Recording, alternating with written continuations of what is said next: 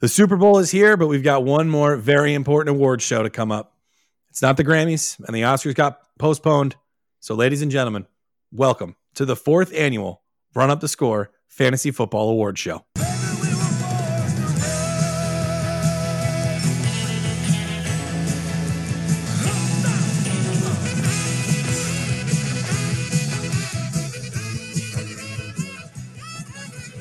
You're listening to Run Up the Score, a fantasy football podcast.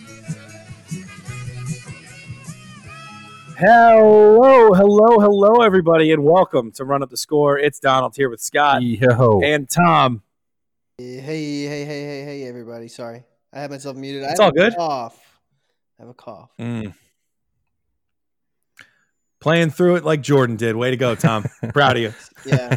At least I got especially the out of the because way already. 1 minute and 20 of course seconds in or less. Yeah, exactly. Let's see if you go back to it. You normally screw it up once, but then after that, you're pretty good. So you're right. It's nice to get it out of the way because we got a big one ahead of us. Much like Jordan could not miss an NBA Finals game with the flu, Tom will not miss one of our favorite episodes collectively of this podcast every season, the Fantasy Football Awards. We will be giving awards away like Zombie of the Year. We will be giving awards away like next year's Aladdin, Fantasy Rookie of the Year. Those make no sense. Fantasy Go to the Football ones that MVP. actually make sense. Well, there you go. They're like, what the hell are you talking about? Best nickname is always a favorite of ours too. Although I think this year, actually, Tom's is really good. Tom's is quite good. Well, should we start off with that one maybe? Yeah, let's go for it. All right, cool. Yeah, we're saving MVP and Rookie of the Year for the last two. Okay. Other than that, we've got no order. So if you guys want to go to a specific one next, let us know. I'm going to nickname. That is the stupidest nickname I've ever heard. I think you wish you thought of it. All right, you got me. That's an awesome nickname. What a drop. What a drop. One of the most underrated parts of that Ricky Bobby movie, man. I love Ricky Bobby. The first time I saw that in theaters was the hardest I've ever laughed in a movie in my life. I was there. I can confirm. That was the whole. He was laughing harder than the entire theater combined. It was amazing, and it makes you still laugh is harder, though. You know. Yeah. To have the wherewithal to know that you're being a weirdo. I saw this is a total thing. I just embraced it. I saw Forgetting Sarah Marshall with my high school girlfriend and one other couple in the theater, and that's it. And when he's naked in the beginning, I just not stop laughing, and the other people were not laughing at all, which made me intolerable, inconsolable. Really, I couldn't stop it. I'm glad you had that story because that's exactly how I was in Ricky Bobby, but with much more people there. All right, I'm going with my nickname for this year is Thick Boy Ronald Jones. What for some reason, like early in the season, I heard like a couple different announcers be like, "Oh, he really is a thick man, that Ronald Jones. He's got a thick build." And I was like, damn, they just want to come out and just call this guy Thick Boy Ronald Jones. So you know what? I'll be that guy. I'll call him that. THICC, Thick Boy Ronald Jones. I mean, you sold it. I mean, it was, and you really, this is like, there's so much going on about like manifestation, like just manifesting positive results in your life. Like you did that for Ronald Jones. You gave Ronald Jones, you manifested him this nickname throughout the entire season. And one of the best parts about this one, in my opinion, is that it's been there the entire season. Like it wasn't something that we came up with in the middle of the year and all of a sudden we just like stepped into it like I did with Uzoma So Fat. Like it was really like the first episode. Man, Uzoma was a great one. Oh God, Uzoma was the best. What I'd give to go back. I do think he had a shot. I do, but then he blew his Achilles. Scott is Thick Boy Ronald more than anything because we didn't give him the full moniker. We didn't go Thick Boy Ronald Jones that often. It was Thick Boy right. Ronald. You're right. I put Ronald Jones on the doc, but it's really you're right. It's Thick Boy Ronald because he's the only Ronald. Really, I was about to say he's really, which is another reason why I wanted. Exactly. I like that it's part of the nickname. You don't want to bury Ronald. You want to end on that strong, unique choice to go. Ronald. Absolutely. All right, Tom. Speaking of a unique choice, let's talk about your nickname. Don't blow this one. Make sure you get the pronunciation right. Well, I spelled it right on the doc. There's no doubt about it. Yes, you did. I think it would work well as a good team name, which is why I've pluralized it.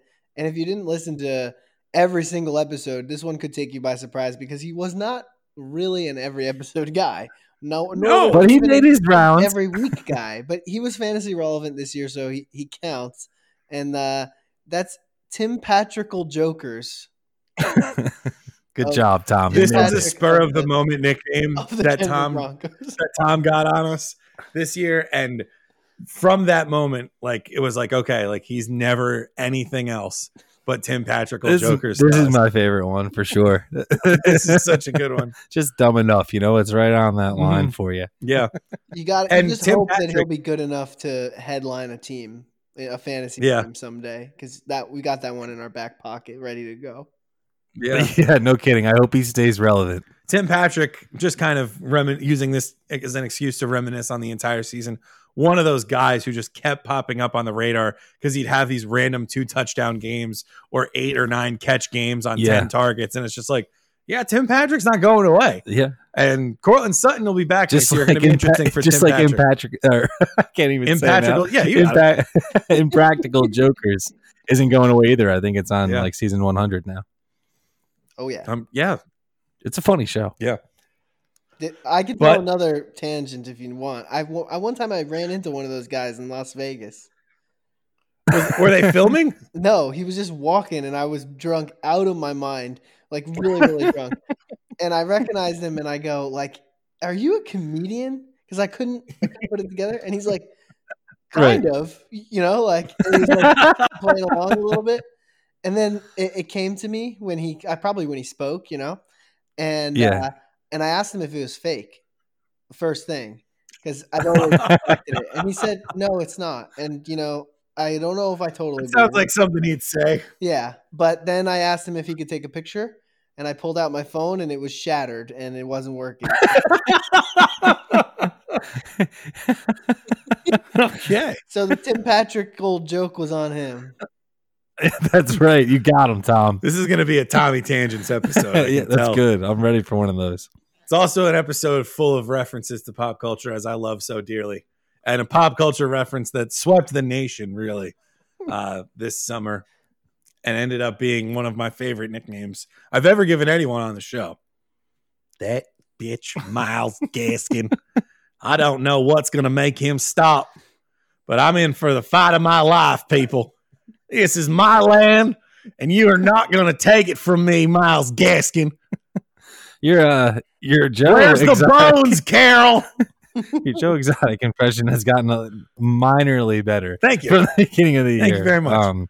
Hopefully, Myles Gaskin sticks around so you can keep hammering that one home. I mean, hopefully Myles Gaskin sticks around because he was a phenomenal running back for fantasy Yeah, purposes he was great. in the middle of the year. Then got hurt, came back, had an unbelievable week 15. Yeah, don't bury Performance? the lead, Don. I've got him nominated later on. Oh, okay. Hey, no time like the present, Tom. Yeah, let's do it. Well, we're moving to the next award. I must find this diamond in the rough. Next year's Aladdin. We'll roll right into Tom's nomination. He's got Explain this one first, that please. bitch Myles. So this is the diamond in the rough. This is a guy who we think you're going to be able to pluck in the later rounds of your drafts next year and could really serve with some big upside going forward. So Tom, Yeah. that bitch Myles Gaskin. I think Myles Gaskin, he's a bit of a cheat because I don't know exactly what his ADP will be like. But of running backs, you can kind of assume that he's not going to be in that first, second, third, maybe even he might wind up in like that fourth cluster of running backs in draft position. Yeah.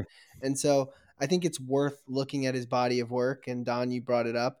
I mean, he left, but he came back and he was dominant. He was a true RB1 when he played. And for that price, and for this diamond in the rough atmosphere of the question, I think he's a perfect running back choice.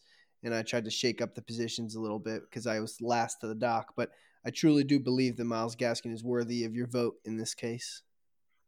Yeah, I had a hard time trying to find a running back for this one as well, and I did look, and I did think about Gaskin as well. It will be interesting to see if Miami goes into the offseason with allowing him to just be their feature back. Hopefully they make a trade that incurs a lot of cap space, like maybe if they went and got Deshaun Watson, would make them not maybe want to make a move at running back, save it and save their money and use what they have with Gaskin, which I think would be great even if it was Tua at quarterback or whomever they play. He was awesome last year. He was awesome. And he was awesome out of the backfield catching the ball as well, which is obviously something that in the running back position outside of Derrick Henry, who's just a different breed of animal altogether. Like, you got to be able to catch passes if you're going to finish in the upper echelon. You of got to running catch back. passes or run for 2,000. Exactly. And there's only one guy capable of running for 2,000 at this point. Yeah. We've seen. It looks like. We'll see. All right, Scott, you want to go next, or should I go? Sure. Okay. I'm going with Laviska Shenault. Was this in part just to be able to say his name one more time before season 4 ends? Well, of course. Of course it was. But I think you'd be surprised with how he ended the season as well. He finishes the year averaging 5 yards per carry. He only got 18 carries, 58 catches, 600 yards, and 5 touchdowns. Nothing really to blow the top off, but he did show flashes, especially in the stretch run of last year, right? From weeks 12 to 17, I got to use week 17 here just so I can paint the picture a little better. He was wide receiver at 23, and in week 17, he had 9 catches, 68 yards, and 2 touchdowns. And that was with Mike Glennon as quarterback, Doug Marrone as their head coach in a team that was begging to lose games. They wanted to lose every game, right? So now going into next year, sometimes these rookie receivers just take a little time to figure it out, and he did towards the end of the last season. Now you add in Trevor Lawrence, and you add in a coach like Urban Meyer, who loves those hybrid type wide receiver running backs. You think back to Percy Harvin and all those guys Curtis like Samuel. Braxton Miller and Curtis Samuel, all those guys at Ohio State that were very effective in that role. That's the kind of player that Laviska Shenault is. So he showed it at the end of last year. He's building momentum, and I'm very interested in him next year. And you got either Justin Fields or Trevor Lawrence throwing to the guy. I mean, it's going to be a completely different looking Jaguars offense next year. They might finally kick out Dede Westbrook and give up on him. I think he's a free agent. Yep. Keelan Cole had some interesting plays, didn't really do too much. And Shenault really became the number 2 wide receiver across from DJ Chark towards the end of the season. I don't see any reason why that would change going into next year. I'm also going with a second-year guy, a second-year wide receiver on a team that's likely to have a new quarterback coming in this offseason. I got Darnell Mooney.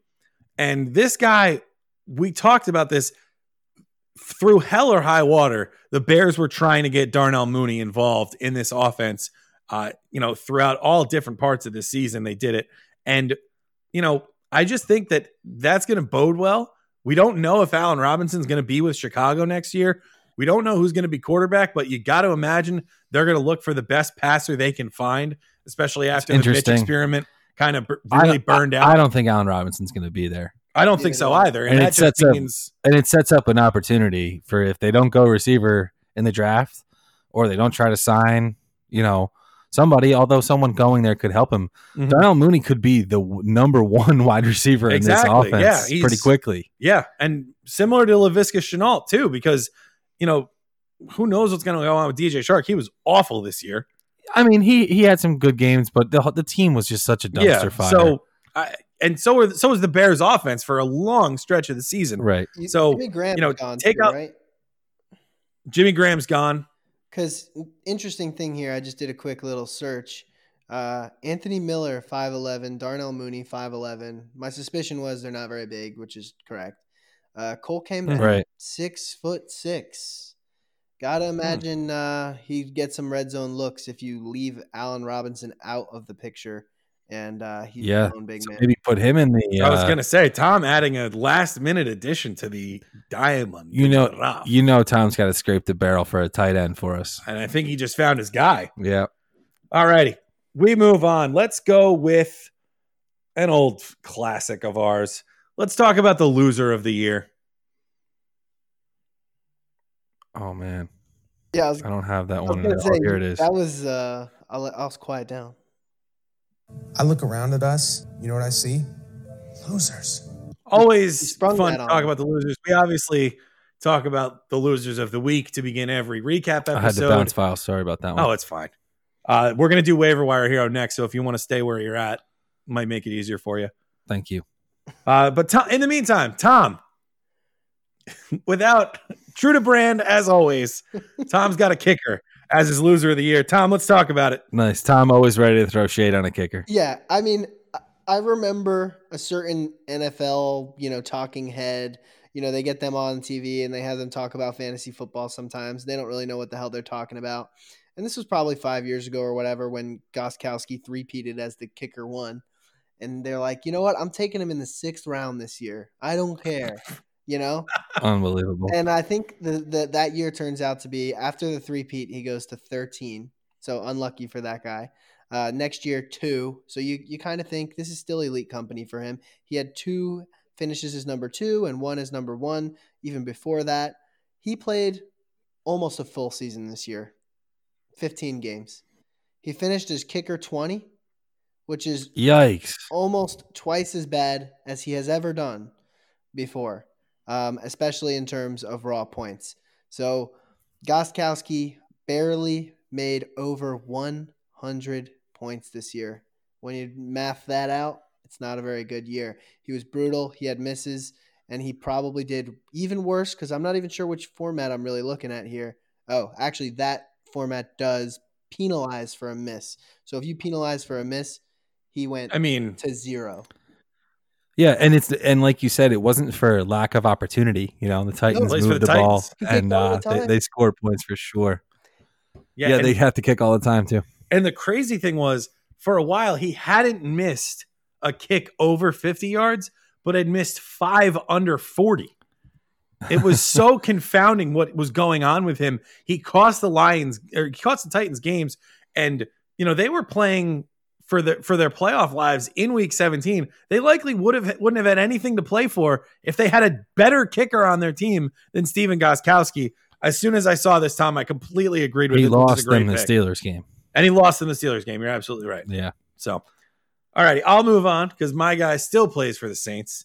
And this is a guy that we thought was going to turn into a perennial first-round pick. And now the shadow of doubt is cast very darkly onto Michael Thomas. You're winning this one. This was an unbelievably bad year for a lot of different reasons. First, there was the ankle injury that took him out of week 1. He comes back, re-injures it. But before that, he got in a fight with the cornerback that is only on the Saints start fights. Yes. CJ Gardner-Johnson. And I mean, he lost game checks. He lost the respect of his teammates, his coach. He lost a lot of clout. It looks like, he's no longer in the best wide receiver in the league conversations that people are having. It's Devontae Adams. It's Tyreek Hill, DeAndre Hopkins, another guy that Scott will bring up later. Now they're just calling him Slant Boy. I mean, Carl, he also, he lost can't guard Mike. Like now perhaps forevermore. Now it's Slant Boy. You might be able to guard Mike. Yeah. Now it's like cover the slant. We'll Mike. see though. I think he battled a lot of injuries this year. He's obviously a loser because of where he went and just the weirdness surrounding his entire season. It's not like he tore his ACL like Saquon did. He had this lingering injury, and then he had these lingering off-field issues that gave this cloud about, is this guy going to play? You didn't know every single week. Mm-hmm. And even when he played, I don't even know if he scored a touchdown. He did not score a touchdown in the regular season. Unbelievable. So think of a guy who scored this year. That person had more touchdowns than Michael Thomas. Yeah, even my loser of the year had more touchdowns than Michael Thomas. It's Mark Ingram. This is a player who I was obsessed with going into 2019. I couldn't get him in enough leagues. Unfortunately, I didn't get him in as many as I wanted to. But he rewarded that love with an RB8 finish last year. This year, he comes in at RB 75. He had 2 double-digit games in half PPR. He had an ADP within the top 50 picks, and he finished as RB 75. Obviously, he got hurt along the way a little bit. J.K. Dobbins, Gus Edwards, both were very effective, and Ingram just really wasn't. And it leads to him being cut literally the day after the Ravens season ended. They're like, oh, season's over? What should we do? Cut Mark Ingram. Like, that was the first thing they did. From big trust to no trust. Mark Ingram, loser of the year. It's tough because he was a healthy scratch too for like the last 3 weeks of the regular season and both of their playoff I think it was just week 17 in the playoff games. Oh, okay. Yeah, but still, like he was not what you want out of your 5th round pick. He was a healthy scratch in the team's most important games of the season and then was cut immediately. Yeah, so I'm hoping the best for him. In many cases. I mean, like Yep. Snap. There were a couple of games he didn't have a touch. Yeah. He had 2 games under a 10% snap share, and 1 game was 2%. Oh, that's good for milk, not for football. Damn it, you beat me to it, Scott. Way to go. All righty. Oh, milk jokes. He could play whole. Well, maybe he's got cut because he couldn't find the hole. Nice. Milk. Waiver wire hero of the year is up next. This is somebody who was likely not drafted, but became an every week starter for you. We're going to save Scott for last because he's going to win. I'll go first on this one. We're renaming this award after this year. Yeah, that's also why you're going last. I don't know. I'm going with Mike. I don't know if Scott's choice is truly a waiver wire guy. Well, there will be debate. That's the debate, Tom. And we always pick one of these in this award every year. Yeah, it's fun to have the conversation. I remember the first year we did it, the debate was about Alvin Kamara. Yep. Yeah. So, but either way, my guy definitely was not drafted, became a top 12 running back on the year in any format, and actually was a little better in full point PPR, Mike Davis. Now, hopefully you pick this guy up after Christian McCaffrey got hurt week 2. He got peppered with targets. He continued to be peppered with targets through the beginning of the year, and just kind of was one of those guys who accumulated yards or had a mid-range yardage and scored a touchdown. Hung around long enough. And Christian McCaffrey, he was loser of the year nominee, but I think it was just poor team management. It's absurd that they never put him on IR for the ankle injury that he missed 8 weeks for. Yeah. And then he hurt his quad. They never put him on. And they were just teasing. But in the meantime, all you had to do was hold on to Mike Davis. And by Thursday or Friday of every week, you knew that your RB1 was starting. And all you needed to do was spend likely all or most of your fab dollars on him. And you had an RB1. I had a league. Obviously, it happened so early. I had a league where, I think I started 0-2. So I had the lowest waiver claim. So I got Mike Davis on a team that had some good running backs. And I was sitting there almost every week, right? The news about McCaffrey. Yep. This is it. I'm cutting Mike Davis after this week. And then I'd hold on 1 week longer, 1 week longer, 1 week longer. Next thing you know, it's week 16. You're like, should I start Mike Davis? I didn't make the championship. It was the third place game. Am I really going to do this? Yeah. He just hung around forever. For sure. A very interesting and a very fun year for Mike Davis, for sure. Tom, hey, your pick, I feel like it almost always is for you, is the reason why you don't draft quarterback early in fantasy football. Let's hear your fantasy waiver wire hero of the year. Yeah, and Don, you couldn't be more right. That is the compelling reason here. And even though I was happy that Tyrod Taylor was the starter in Los Angeles for the Chargers, and I was excited to pick him in the very last rounds. We talked about handcuffs with Mike Davis. Maybe you had Tyrod Taylor. Maybe you listened to us, and maybe you just like rushing quarterbacks like I do. And so you were in a hole. And when he couldn't play, you picked up Justin Herbert. Maybe you were confident enough to start him that first game. Maybe not. But if you picked him up, if you got him on the waiver wire after that first game, he was an absolute waiver wire hero. He became a no-doubt start at the position because he would throw for $1 million, throw touchdowns, and rush touchdowns himself. So a little ode to Tyrod Taylor there in and of itself. He couldn't move like him, but he's a young spring chicken, and Justin Herbert is a quarterback name to be looked out for. I mean, you could convince me that he's a top 5 option. You would take some prodding, but I would definitely see the point that he's a top 10 option. Yeah, I think you're 100% right. I'll be those overarching stats that you laid out, I'll be digging into those in a little more detail later in the episode because he's my nominee for a different award because of the great season he had. And like you said, because of how you were able to acquire him. Yeah. And that's why James Robinson is the absolute, no doubt, waiver wire hero of the year. He was running back 4.5 PPR. I missed week 16. And obviously, he was a complete unknown at the end of our fantasy football draft season. He was a complete unknown at the end of the NFL draft as he went undrafted and had maybe the best season of an undrafted football player ever. The debate here, as Tom was bringing up earlier, is that technically, depending on how your league was set up, James Robinson never actually went to waivers. He went undrafted and was automatically a free agent, ready to pick up.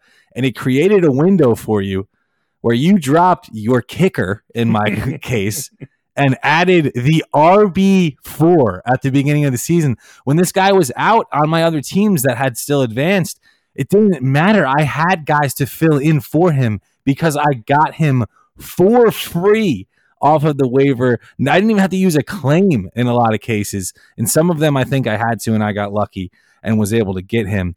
But it was just an unbelievable position that you could put yourself in to get a guy who had 1,070 rushing yards, 7 touchdowns, 49 catches, 344 yards, another 3 touchdowns. So he gave you 1,300 yards, 50 catches, and 10 touchdowns for free. What a year. For free. What a year he had. Unbelievable. We compared this to Alvin Kamara in the lead up, and it really goes to the point of a strategy that, most of us here like to do. I won't say Don does it all the time because he does have an affinity for some kickers.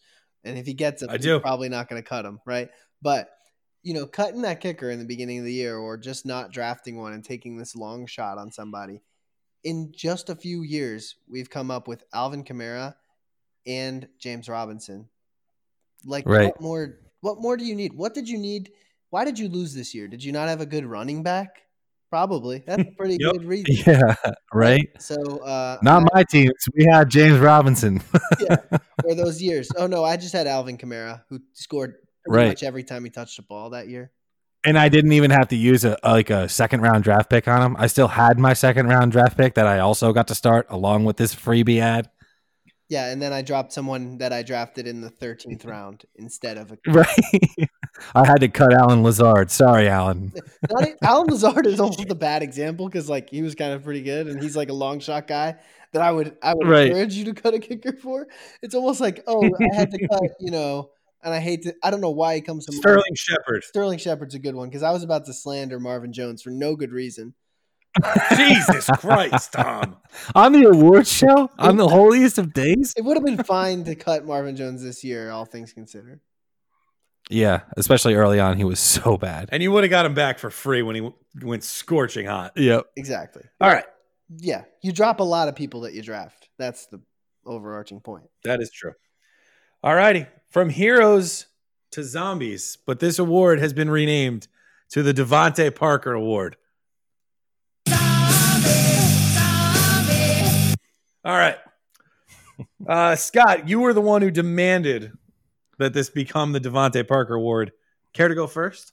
That's right. I'm just scrolling down to my notes. This had to be. Devontae Parker was so good last year. I will never forget the season that he gave us. And I'm so happy. Wide receiver 7. Yeah, I still think about it too, Tom. I think about those games where I remember at the beginning of the year just being like, guys, Devontae Parker is unowned in like 50% of the leagues. And the dude gets 50 receiving yards every single week. Like, you have to get him. And then he just took off even further. And then he was getting 100 and scoring every week. It was insane. My nominee this year pales in comparison to the namesake of the award. But I think it has to be Rob Gronkowski, if not for the sheer fact that we get Rob Gronkowski back in the NFL. We get Gronk spikes out there, and you get to put Gronkowski in your lineup, who honestly, by his standards, had a pretty bad season. But overall, on tight end standard, he finished as tight end 7. He had games of complete disappearance. He had games of dominance. That's really the tight end position for you in a nutshell. I hope he decides to play again. We'll see what happens. You might just retire after this year. Super Bowl. I mean, yeah, and even so, it's not like he was reliable by any stretch of the imagination. By the end of the year, has he caught a pass in the playoffs yet? I don't think so. I think he caught one. That one late screen in the game against the Packers. That one little screen, yeah. So it's like he can't really be trusted. The NFL is better when Gronk's in the NFL. Yes, he's my zombie, and it's way more fun when he's playing well. Could not agree with you there more. I'm going with another guy who was a stud back in 2016, David Johnson. Now listen, it's not his fault that Bill O'Brien lost his mind and pushed the send the nukes button to send Nuke Hopkins to Arizona for David Johnson and a second round pick. But he did just fine. We talked about it last week. He was RB25, only missed one game, was really starting to be used well in the passing game. I'm never going to be able to quit David Johnson. I never will either, because we had a share of him the year he went nuts. Yep. But even still, like the Texans are either going to be starting a really frustrated Deshaun Watson or somebody else, likely a rookie, next year at quarterback. They're going to need Darnold. David Johnson. He may end up getting a ton more touches next They're year. starting Sam Darnold next year. And Jets getting Watson, baby. Fine. I hope they do. Let me dream. Yeah. Yeah. And then we'll, when we send in the order for the jersey for the winner of the Super Bowl prop bet pool, we'll have, Deshaun Watson Jets jerseys in tow for Scott and Tom. Hopefully. But either way, I think David Johnson figures to be a large part of the Texans backfield. They've got him for another, I believe it's 2 years under contract. He should be prominently featured. They got a lot of money invested in him. And he might as well give good. him the ball. And he started to look very good, especially late in the year. There was a game, I remember Tom just going nuts about it. He had 11 catches. I think it was week 16. Touchdowns. I mean, it was a huge week it was a huge comeback year for him, and one that I quite frankly did not expect. Speaking of running back seasons that we didn't expect, though, Tom found the best one. I don't know. I think the competition was a little low this year for Zombie of the Year, to be honest. It was. Tough year to come It back from the was. dead And when like everyone my was pick. literally dying. I like my pick because you guys have picks where people died as well. Also, the famed David Johnson game, I believe week 15, 11 catches on 11 targets, which will 15. always make me go nuts. Mm-hmm. But Jerick McKinnon, a guy who was, a fringe first-round pick, I can't even remember how many years ago, and has been on my IR and Dynasty ever since.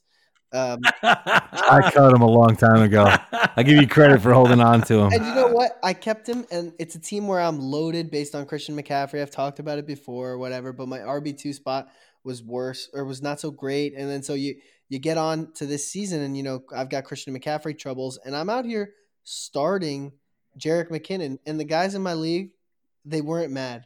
They're literally like, I'm so happy that you kept him. Proud of you for holding on. And that you're playing him. Like, I can't even be mad. And no one could be mad. He scored touchdowns in his first 4 games and chips in for 2 more at other points in the season. Yes, he had games with 1 rushing attempt or 3 rushing attempts, but also he had games with 18, 14, 14, 12, and targets galore with receptions. And this guy, he really did look pretty good.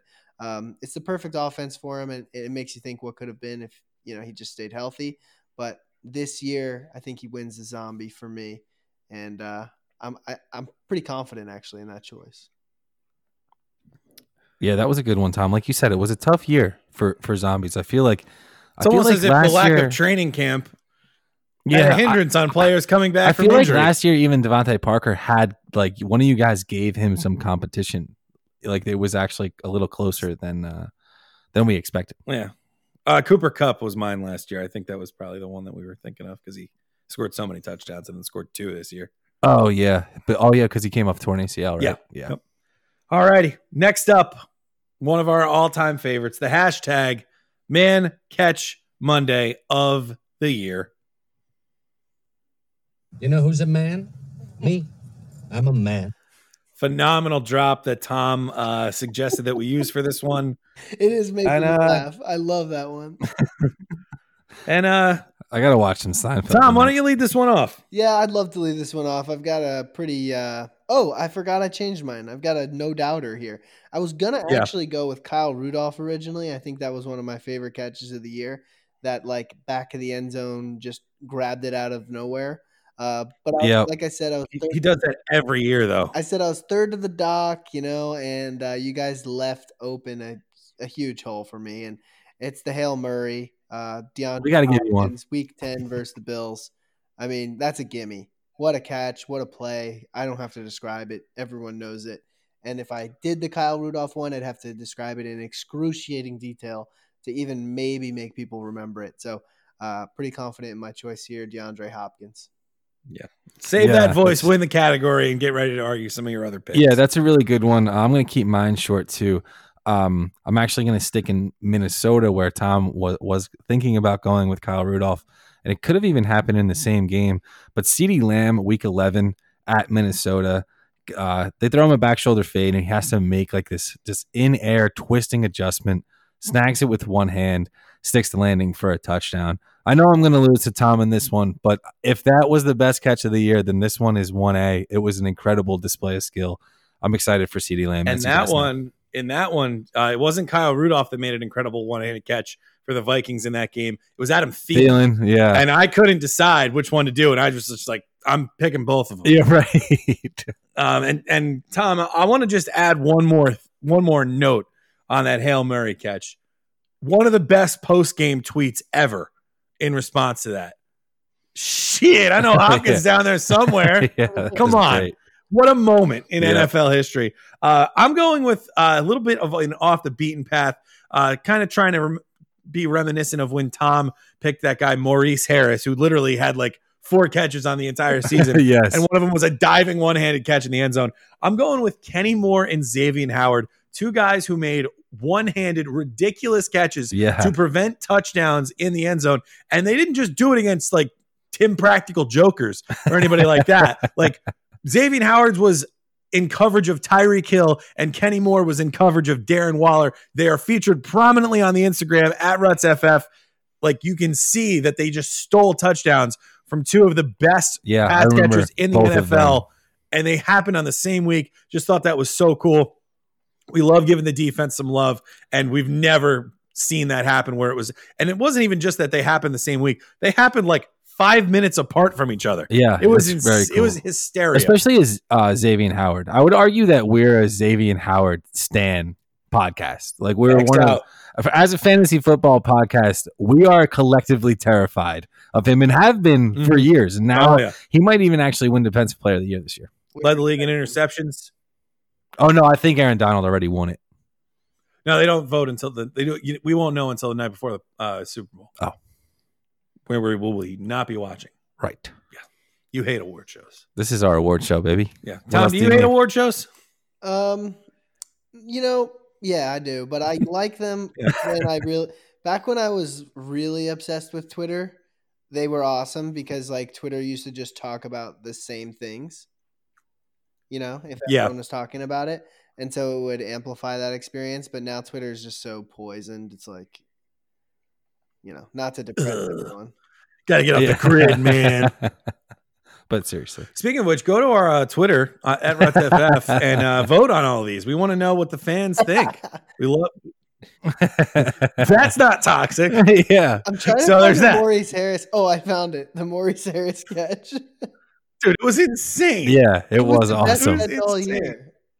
Yeah, it really should have won. But he had no name power, and he didn't do anything after no. or before. All right, our next up, one of our favorites, another one of our personal awards that we like to give out. This is the Ruts QB of the year, and we go through. You guys know we go through the QB stream every week. It's my team. It's my quarterback. It's my teammate. It's my quarterback. It's my quarterback. This is our favorite quarterback that we liked talking about, and most importantly, rostering throughout the entire season. I'll lead off. I'm going with Taysom Hill. Someone had to bring up Taysom Hill. I think he's perfect to be brought up here because he really was a storyline of the fantasy football season as a whole. Wait, right? Can I Drew Brees goes down. Of course. Before I forget, where's the Storm and Mormon respect in the nickname? Oh wow. Yeah, that was Don's nickname. I hate him. So, what do you think I'm going to pick him over that bitch Myles Gaskin? Yeah, I guess you're right. Classic. I hate his guts. Tom, you're right though. Let's act like we didn't bring that up this year so we could use it for next year's episode. When he's starting for the Saints. But Drew Brees basically gets all of his ribs crushed, right? And it creates this unique scenario where depending on your league format or your league platform host, if you were on ESPN, the first week that Taysom Hill was the starting quarterback in week 11, you could play him at tight end. This is more than a Ruts dream. This is a dream this is like an Inception dream on top of a dream on top of a dream. So we have a dynasty league on Flea Flicker. I was playing Tom, who had Taysom Hill that week. Tom was able to start him at tight end. No, I was able to start him at wide receiver on Flea Flicker. Wide receiver. Things got wild that period of fantasy football time. And Right, fun. and it's set the fantasy football world ablaze. Taysom Hill was an active part of this season for that reason. And even if we were just on Yahoo, and the only place you can play him was at quarterback from weeks 11 to 14, the only weeks that he was a starter, he was QB6. And the best part about Taysom Hill is that you knew exactly when to play him and you knew exactly when to cut him. When Drew Brees was out, you started Taysom Hill, and he was QB6. When Drew Brees was back, you cut Taysom Hill, and you carried on with your life. Yep. As a streamer, as a Ruts QB enthusiast and strategist, this is the exact quarterback we need. Let's get 4 of these slotted in throughout the season. Let's get Taysom Hill starting for the Saints next year. I would love that. The only quarterback to beat Taysom Hill this season was Tom's Ruts QB of the year. And this guy... This was like, this was Christmas for us. Yeah, I mean, like this was the equivalent of Christmas. It had Lamar Jackson vibes to it, where we're just waiting for them to pull the trigger on it. And that's Jalen Hurts. We were big supporters of his, just begging for him to get the chance. Week 16, if you played him in the championship, it was a up and down battle, really, with those late interceptions. But still, because of his amazing rushing floor, and I'm talking amazing. Legendary, potentially. Yeah, he had 18.5 points, which is fine. Week 14, 19 points, fine. But the real hero's journey for Jalen Hurts was week 15 versus Arizona when he dropped 37.8, threw for 338 yards, 3 touchdowns, and had a rushing touchdown. It's just chef. That was the dream, right? And that's just a glimpse. I mean, you think about when Lamar Jackson got those real small opportunities at the end of his rookie campaign, and then we go, all right, let's load it back out, Lamar Jackson. And it was a very contentious subject. Not a lot of people were on board. I think we could see the same thing with Jalen Hurts, even though he's not the same kind of player. I think he's a little bit more like Josh Allen in the fact that they're going to throw 40 times a game. So, right. And he's going to look to try and maybe not just take off and run immediately, maybe try to escape out of the pocket and then throw. It's kind of like Russell Wilson in that regard as well. We taped our feet to the bike on Lamar Jackson the year that he, people, like Tom said, he was great, but people were still wary. I am so hoping that somehow Jalen Hurts is a starter somewhere in the NFL. I don't even care where. And that same thing happens, because if so, I will gladly take him. A lot of the moves that the Eagles have made have indicated that they plan to go with Wentz. Yeah. Like they hired the guy who was the offensive coordinator for the Colts, who coached under Frank Reich, who Wentz really loved when he was there. And so I think they're trying to mend that fence rather than pursue the actual good quarterback on their roster, which is a whole other thing for a whole other podcast. Exactly. And what happens when he sucks and Jalen Hurts hates you at the same time? Stay tuned. And when Philadelphia allows fans to be in the stadium to boo Wentz in person. How long does that actually last? Anyway, my choice is more of a sentimental one. And we'd play the bagpipes, but Scott swore an oath that he would never play the bagpipes for Phillip Rivers. I'm doing it.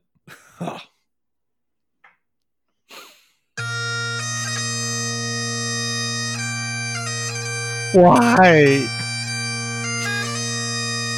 To see Don saluting is very funny. Yeah. Oh, Phil, we love you so much. You gave us so much joy in fantasy football. Just one of the coolest players I've had the privilege of watching play quarterback. I mean, he was up and down. I appreciate you picking him for this. And I'm not going to win because Taysom Hill and Jalen Hurts are better choices for us. But Phillip Rivers is and always will be a Ruts quarterback. He's an all-timer. And to not have him on this award would be a sham. The QB strategy began with Phillip Rivers. Yes. It began with taking Phillip Rivers. Who cares about Aaron Rodgers? In the 13th round. Who cares about Josh Allen? Who cares about Drew Brees? Give me Phil Rivers in the 13th round. And even back then, it was like, who cares about Tony Romo? Yeah. Who cares about all these guys? Give me Rivers in the 13th round. You know what, though? I think this should be when we dole it out should be the Ruts Boy QB of the year. It kind of shows because otherwise people are gonna be like, QB of the year is between Taysom Hill, Jalen Hurts. That's fair. Yeah, the 3 best quarterbacks in the league. The 3 best friends that anybody can have. All righty.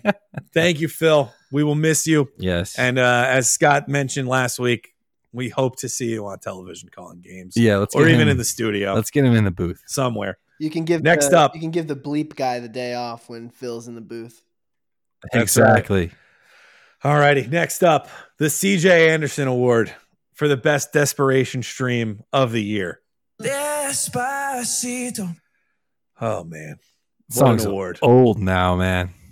Biebs, man after my own heart. Another man after my own heart.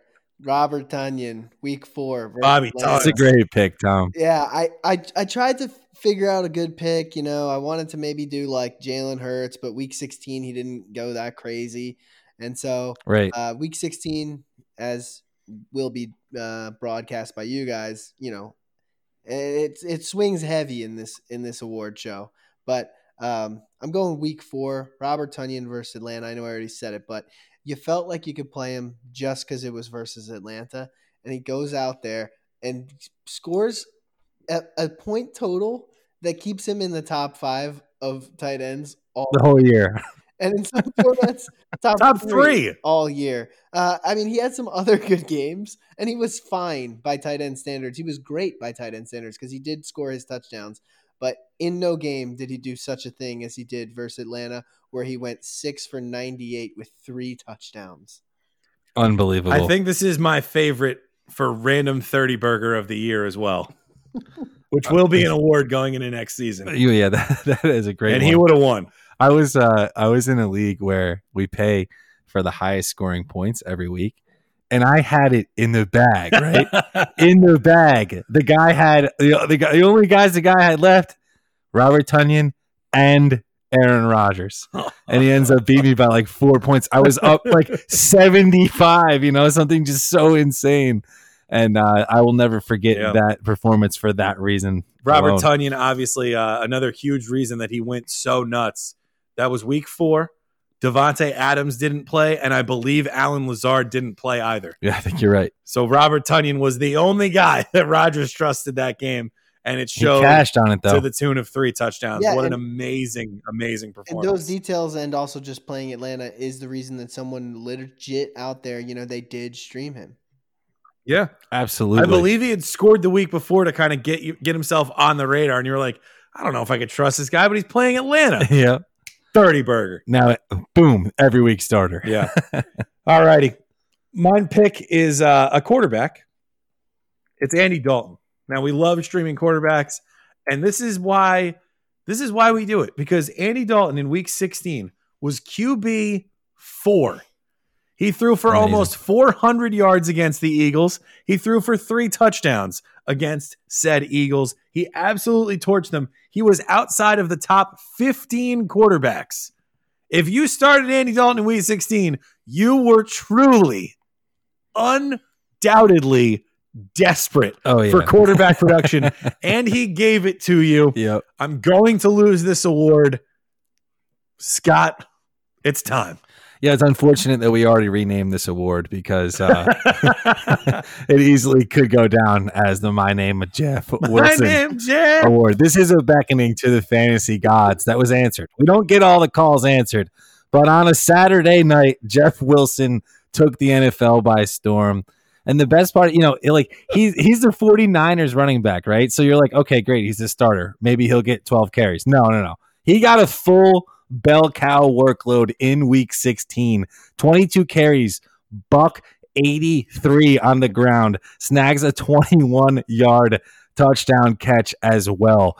And obviously, 200 total yards. This guy was out on the waiver, and if he wasn't, he was just buried on your bench, maybe from the week before, maybe from 2 weeks before, and you weren't thinking about playing him, but like news started to come out like this guy wasn't playing. And maybe like in other places, like for me, obviously, James Robinson wasn't playing, right? So I'm like, holy shit. I think Zeke was up in the air that week too. Right. And I got both of those guys on one team in particular, right? And I'm like, holy shit, I really have to play Jeff Wilson, right? So I was truly desperate. But the one silver lining, right, was the 3-touchdown 30 burger he has against the Patriots earlier in the season. So you're like, this is desperate, but there's a chance. And he cashes for 26.9 half PPR, finished the week as RB5. Jeff Wilson was also in the running for random 30 burger of the year for the sheer fact that it wasn't in week 16 when he 30 burgered. Because everybody's going to think back on the season. If we say, hey, Jeff Wilson 2020, you're going to be like, oh, he went nuts week 16 and won me a championship. No. He went nuts against the Patriots and 30 burgered. I love this guy. And now any chance that he has to get touches, I will be adding and starting immediately. Every chance he gets, he does work. Yeah. I think that's everybody for this one. Okay, we move on. Scotty, let's go to the draft value of the year. This is a good drop too. Oh, it's the best. Wow! That's a low price! Remember Staples ads from the early 2010s? Wow. Because we sure do. This is the first of 2 awards that I am nominating Justin Jefferson for. Ooh. Justin Jefferson, double-digit round guy, wide receiver 7. Wow. I mean, that's all you got to say to me. Adam Thielen did it as a Viking. Stephon Diggs did it as a Viking. Justin Jefferson joins the long line. Did you happen to take a look at his ADP on Fantasy Pros consensus? I can right now. I would be interested to see what it actually was. Yeah. I mean, I'm resting my case because I do have more things that I need to say about him so that he can win a different award. So whoever would like to go next, feel free. I know. I would be interested to see his ADP because I think it might have even been within like the hundreds. And if it wasn't, it was kind of close to that. I'll go next. I'm going with David Montgomery. If you told David Montgomery owners in week 8 that he would be a draft value of the year candidate, they would have been like, you are absolutely insane, right?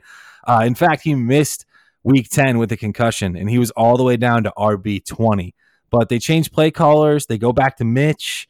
They finally start giving him the right touches, whatever you want to call it, right?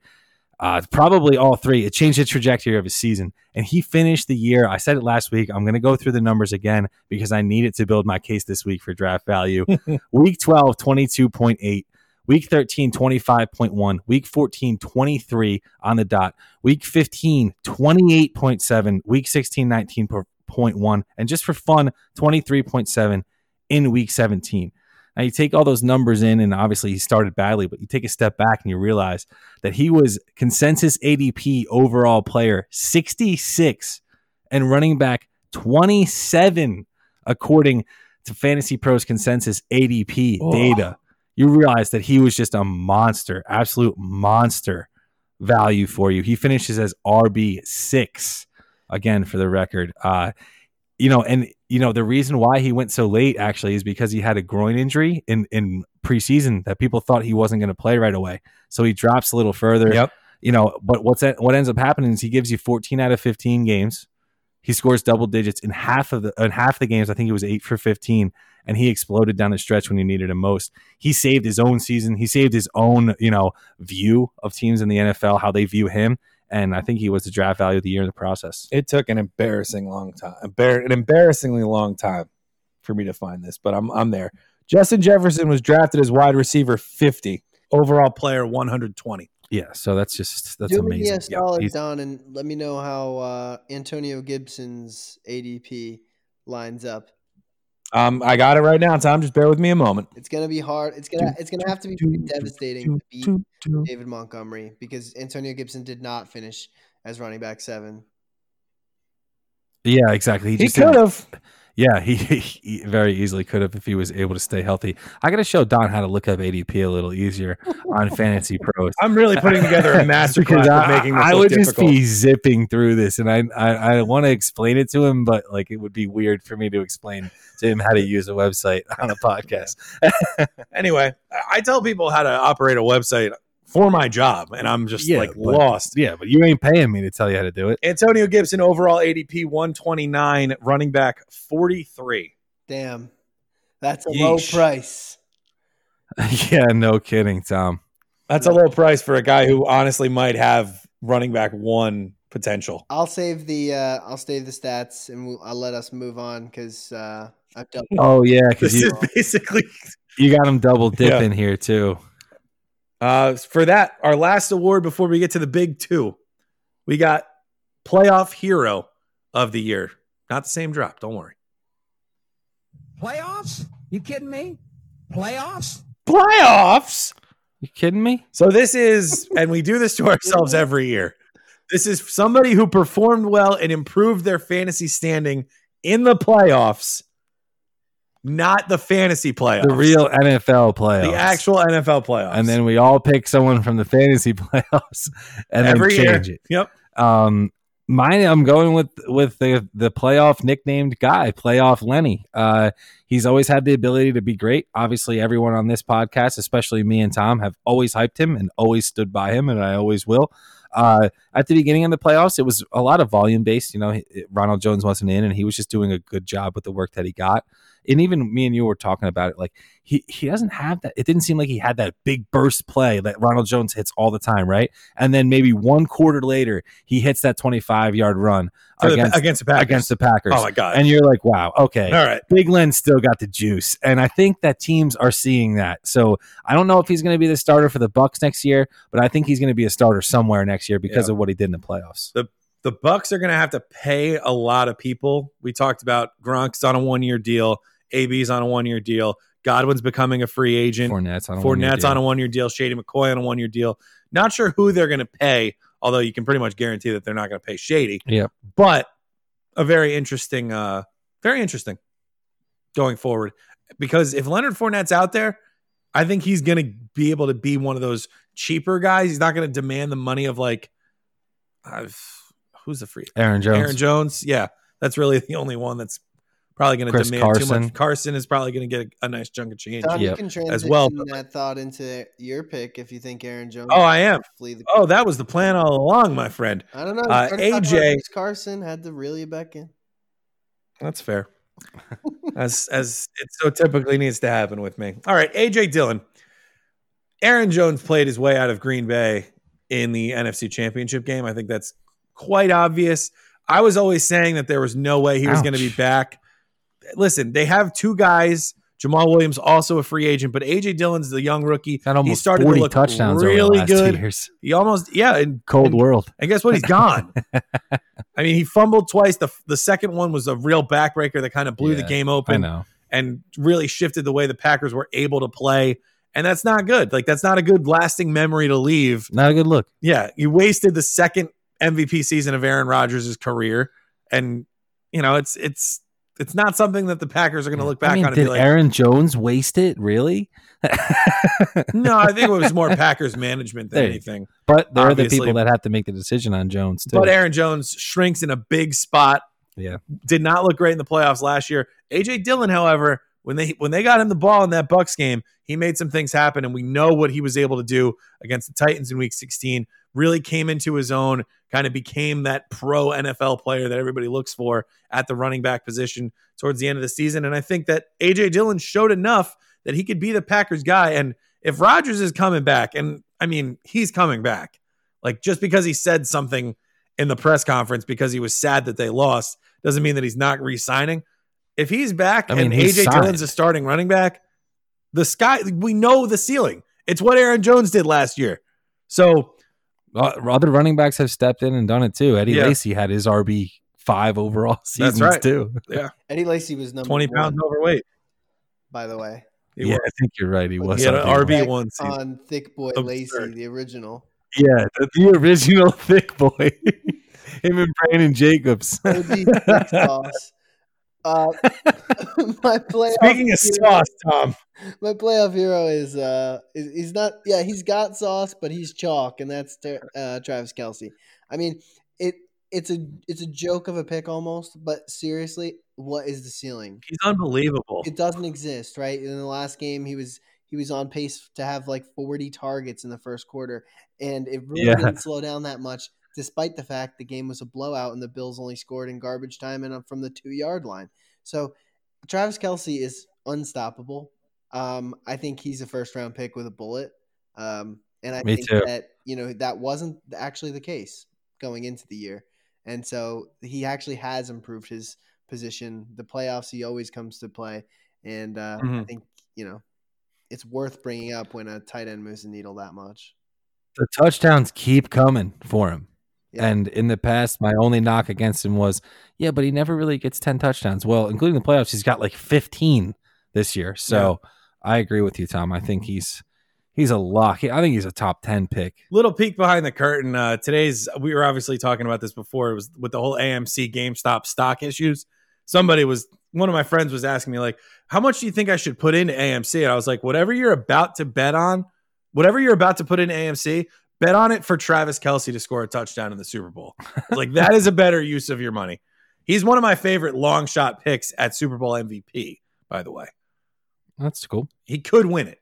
He's one of the only non-quarterbacks who could. If he wins it, the quarterback will win it because he will have succeeded through the quarterback. It's just... Exactly. Yeah. And that's the game we play. All right. We made a lot of cases for all three guys that were nominated for Fantasy Rookie of the Year already. Let's see if we've got anything more else to say about these guys. Let me get this straight. Wait, I'm the rookie? Scott? Yeah, I feel a little bad about not putting my boy James Robinson, but I don't like to double dip. I like to invite as many players to the red carpet as we possibly can. Mm-hmm. I didn't know that Herbert was going to get nominated for another award, but that's okay. Maybe we could send him home with two. He could stand out take his pictures with an award in each hand. Billie Eilish. Pivot, Yeah, to James exactly. Robinson, it's fine. What? If you'd rather pivot to James Robinson, that's fine. No, it's fine. I'm good with Justin Herbert. A lot of the reasons, though, are like Tom said, like he showed his rushing capability. He actually finished with 234 rushing yards, which we were talking about a couple episodes ago, 250 kind of being that benchmark that you need to have from a quarterback.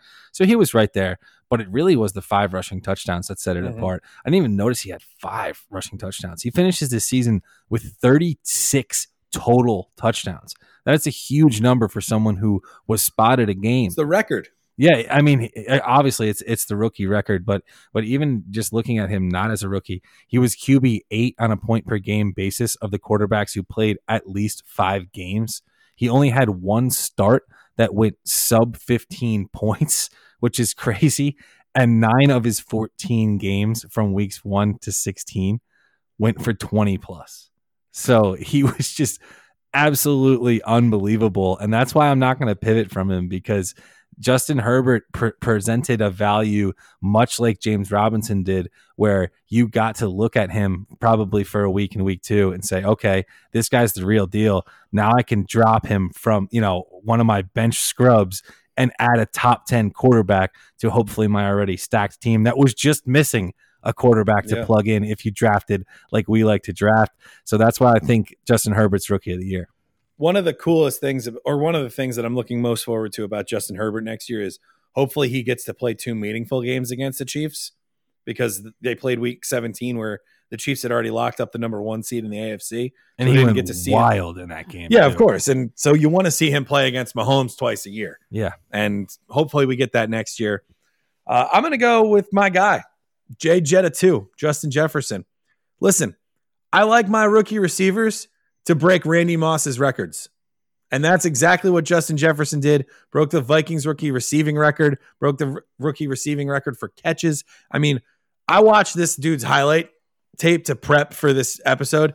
There's nothing on the field that this guy can't do. No. He is AJ Green. He is Julio Jones. He's whatever wide receiver you think of when you think of an elite young wide receiver entering this league and taking it by storm. Yes, he'll have to deal with Adam Thielen, but like I said, there is nothing on the field that Adam Thielen can do that Justin Jefferson can't. And he's going into his second year on the offense where he'll hopefully actually get a training camp. He's already got the rapport with Kirk Cousins. I mean, this kid's ceiling is non-existent. He could be the wide receiver 1. How about early in the season when they weren't even playing him? Yeah. Like they were playing BC Johnson over him for like the first couple weeks. And fireable offense. They finally give him a chance, and he's hitting the gritty from the 10-yard line. Yeah. I will never forget that. First career touchdown, he's dancing at like the 10-yard line. You're doing stuff like that, you're going to have a big career. You're going to make some splash plays. Like I said, he never really. If you're breaking Randy Moss's records, you're on my team. Yeah, I will have him everywhere next year. I think he'll be pricey. I think Antonio Gibson will be pricey. He's I'm willing to pay. It's pretty much decided and spoiled that he is also my fantasy rookie of the year. It was just fun to have him. As much fun as it was to have Justin Jefferson, I don't know if I can win the stats battle here. But Antonio Gibson was just pure fantasy football fun. You got to, really throw your card down on the table when you drafted him. You probably, if you're like me, got to pull the trigger a little early and stamped your claim. And, it felt good to have that pay off. And it felt good, especially on Thanksgiving when this guy warmed up the holiday with 3 touchdowns. Oh, yeah. A monster performance. So Antonio Gibson, if apart from that turf toe, I think that's the only thing that's going to keep his ADP down because he still should be considered and should garner some votes for Fantasy Rookie of the Year for what he did for you from the running back position, no less. Definitely. He is extremely good at football. Definitely. He was a guy in one of my leagues I made, like Tom said, I made my throw my cards down on the table. This is the guy trade for him. And of course he ended up with turf toe, but I don't regret that at all because if he plays, I feel like he's my ticket to a championship. And I'm sure that's how a lot of people felt about him. Yeah. He had a phenomenal rookie year, obviously going to go into the next season as the guy at running back for Washington. And that's going to mean a lot. Yeah. I have him in a keeper league. So I'm really, and what is he really going to have excited. what do you think? JD McKissick's actually going to pose a threat to him next year? Come Well, on. like he scored 13 touchdowns or however many it was with JD McKissick there. Yeah. So no, I don't think he'll be a problem at all. And obviously, if McKissick has any injury issues or even efficiency issues, Gibson can handle the pass game as well. All righty, we move on to the final award, the most prestigious of all the awards, the Fantasy Football Most Valuable Player.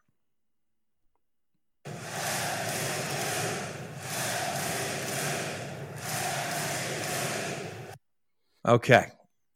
Would anyone like to go first? Taken from NBA 2K. Yes. I'll go first. All right. That's Josh Allen. And I'm going to use a 17-week season here. QB1. All right. Tall. Average draft position for this guy, not high. I'm talking 9, 10, those rounds, and sometimes later. Yep. In many, many cases later. Josh Allen was a guy that if you waited for the fall and you stacked up your lineup, you got this guy, you probably went out there and not just contested for a championship and probably won one. He got 18 points in week 14. So let's hope you got the bye. But let's just look at this 15-16 run that he gave you. 37.66 in week 15 and 32.30 in week 16. He 30 burgered for you in 2 of the 3 playoff games. If you had a bye, 100% of the games. And those were not his only 30 burgers on the year. And no, they were aplenty. This guy is matchup proof. He had no games under 10 points. His worst game was 12.46, which I brought up because I was a little nervous about playing him week 16, which was an imbecile of me. And Scott reminded me that Zach Moss just had 2 weird fluky touchdowns that game. So you subtract those Zach Moss rushes. This was when they played New England, right? Yeah. This guy, if you strike that game from the record and only spot him 2.5 points, never went below 15 points. Man, what a year for Josh Allen. Yeah, it really was an amazing season. And I think I'll piggyback right off that because my fantasy MVP is his wide receiver 1. It's Stefon Diggs. And I think a lot of the reason why these 2 guys are MVP caliber guys, especially for me and Tom, is because of the value at which they were drafted. Stefon Diggs was consensus ADP based off Fantasy Pros once again, player 62. He was wide receiver 27. Which you look back at that now, you're like, how is that even possible? How does that even make sense? It should have been so obvious. But even his biggest stands, which I now am obviously, couldn't have predicted what he did. He had 27 more catches than any season he's had in his career. He had 405 more yards than any season he's had in his career. And he tacked on another 8 touchdowns to finish with a line of 127 catches, 1,535 yards, and 8 touchdowns. He was consistent. He only had 2 single-digit performances in half PPR, but he also had 5 20-plus efforts, culminated Monday night, week 16. For a championship, he goes 9 for 145 and 3 touchdowns. So when you bake in where you drafted this guy, how consistently awesome he was, how healthy he was, and how he finished the year, not just in week 16, but especially in week 16, I think he is the MVP of this fantasy football season. Diggs was, what was he, wide receiver 3? He finished as wide receiver 3. Yeah, my guy would have finished as wide receiver 3, but you could play him as tight end. Travis Kelce. You had to draft him with a top 15 pick. And he certainly paid off. Let's talk about some other guys who were drafted around Travis Kelce in the top 15. How did Lamar Jackson do? How did Michael Thomas do? Even if you want to go all the way to the front of the draft, how did Christian McCaffrey do? How did Saquon Barkley do? Travis Kelce's better than all those guys. Kamara was great. Eric Henry, great. Dalvin Cook, great. But listen, the guys around him, not so great. Julio Jones was drafted around Kelce. We get to what's the next point, all right? I just made it. We talk about Travis Kelce. You're drafting him as your wide receiver 1. This year, it was almost like you drafted him as the wide receiver 1, and you played him at tight end the entire season. He was an absolute advantage every single week. The dude set his career high for touchdowns, broke George Kittle's yardage record, another year of 100 catches. This dude is cementing himself as the fantasy GOAT at the tight end position. Absolutely. Will I say he's the GOAT tight end? Never. He had 11 touchdowns in 6 games over 100 yards. At a tight end. Absolutely unreal. He finished with... I wanted to put Justin Jefferson in here, and Travis Kelce wouldn't let me do it. He finished with 260 fantasy points through 16 weeks. So if you want to, like Don said, he was RB 3 or whatever. Or, I'm sorry, he was wide receiver 3. How about he was RB 4? Yeah. So Travis Kelce wasn't just an advantage at wide receiver this year. He was literally just line up all the flex available players on your team. He was the number 1 option you had at that spot.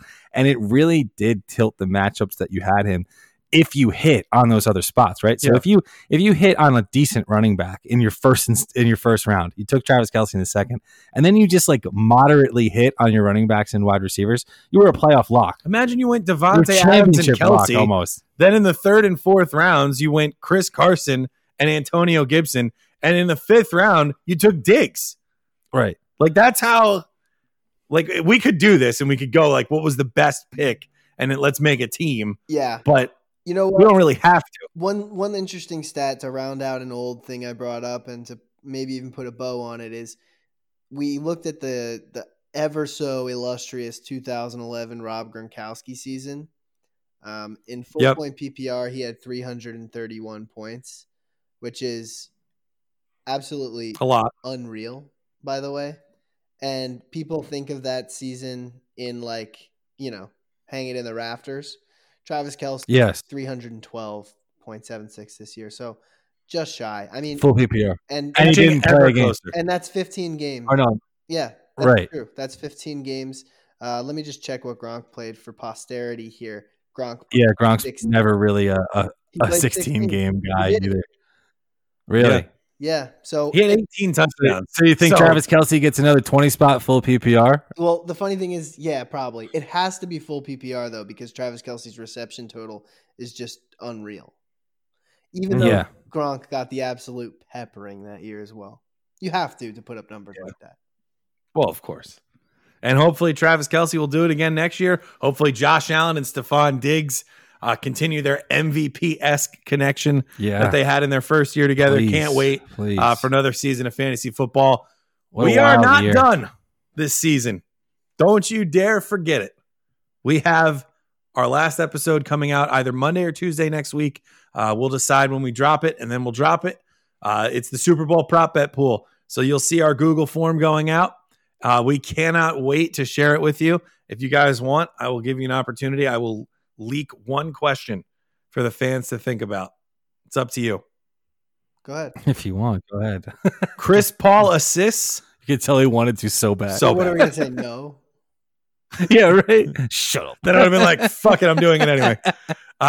Chris Paul assists against, I think it's Minnesota, versus Travis Kelce catches in the Super Bowl. Oh, Kelce catches. Come on now. We'll see.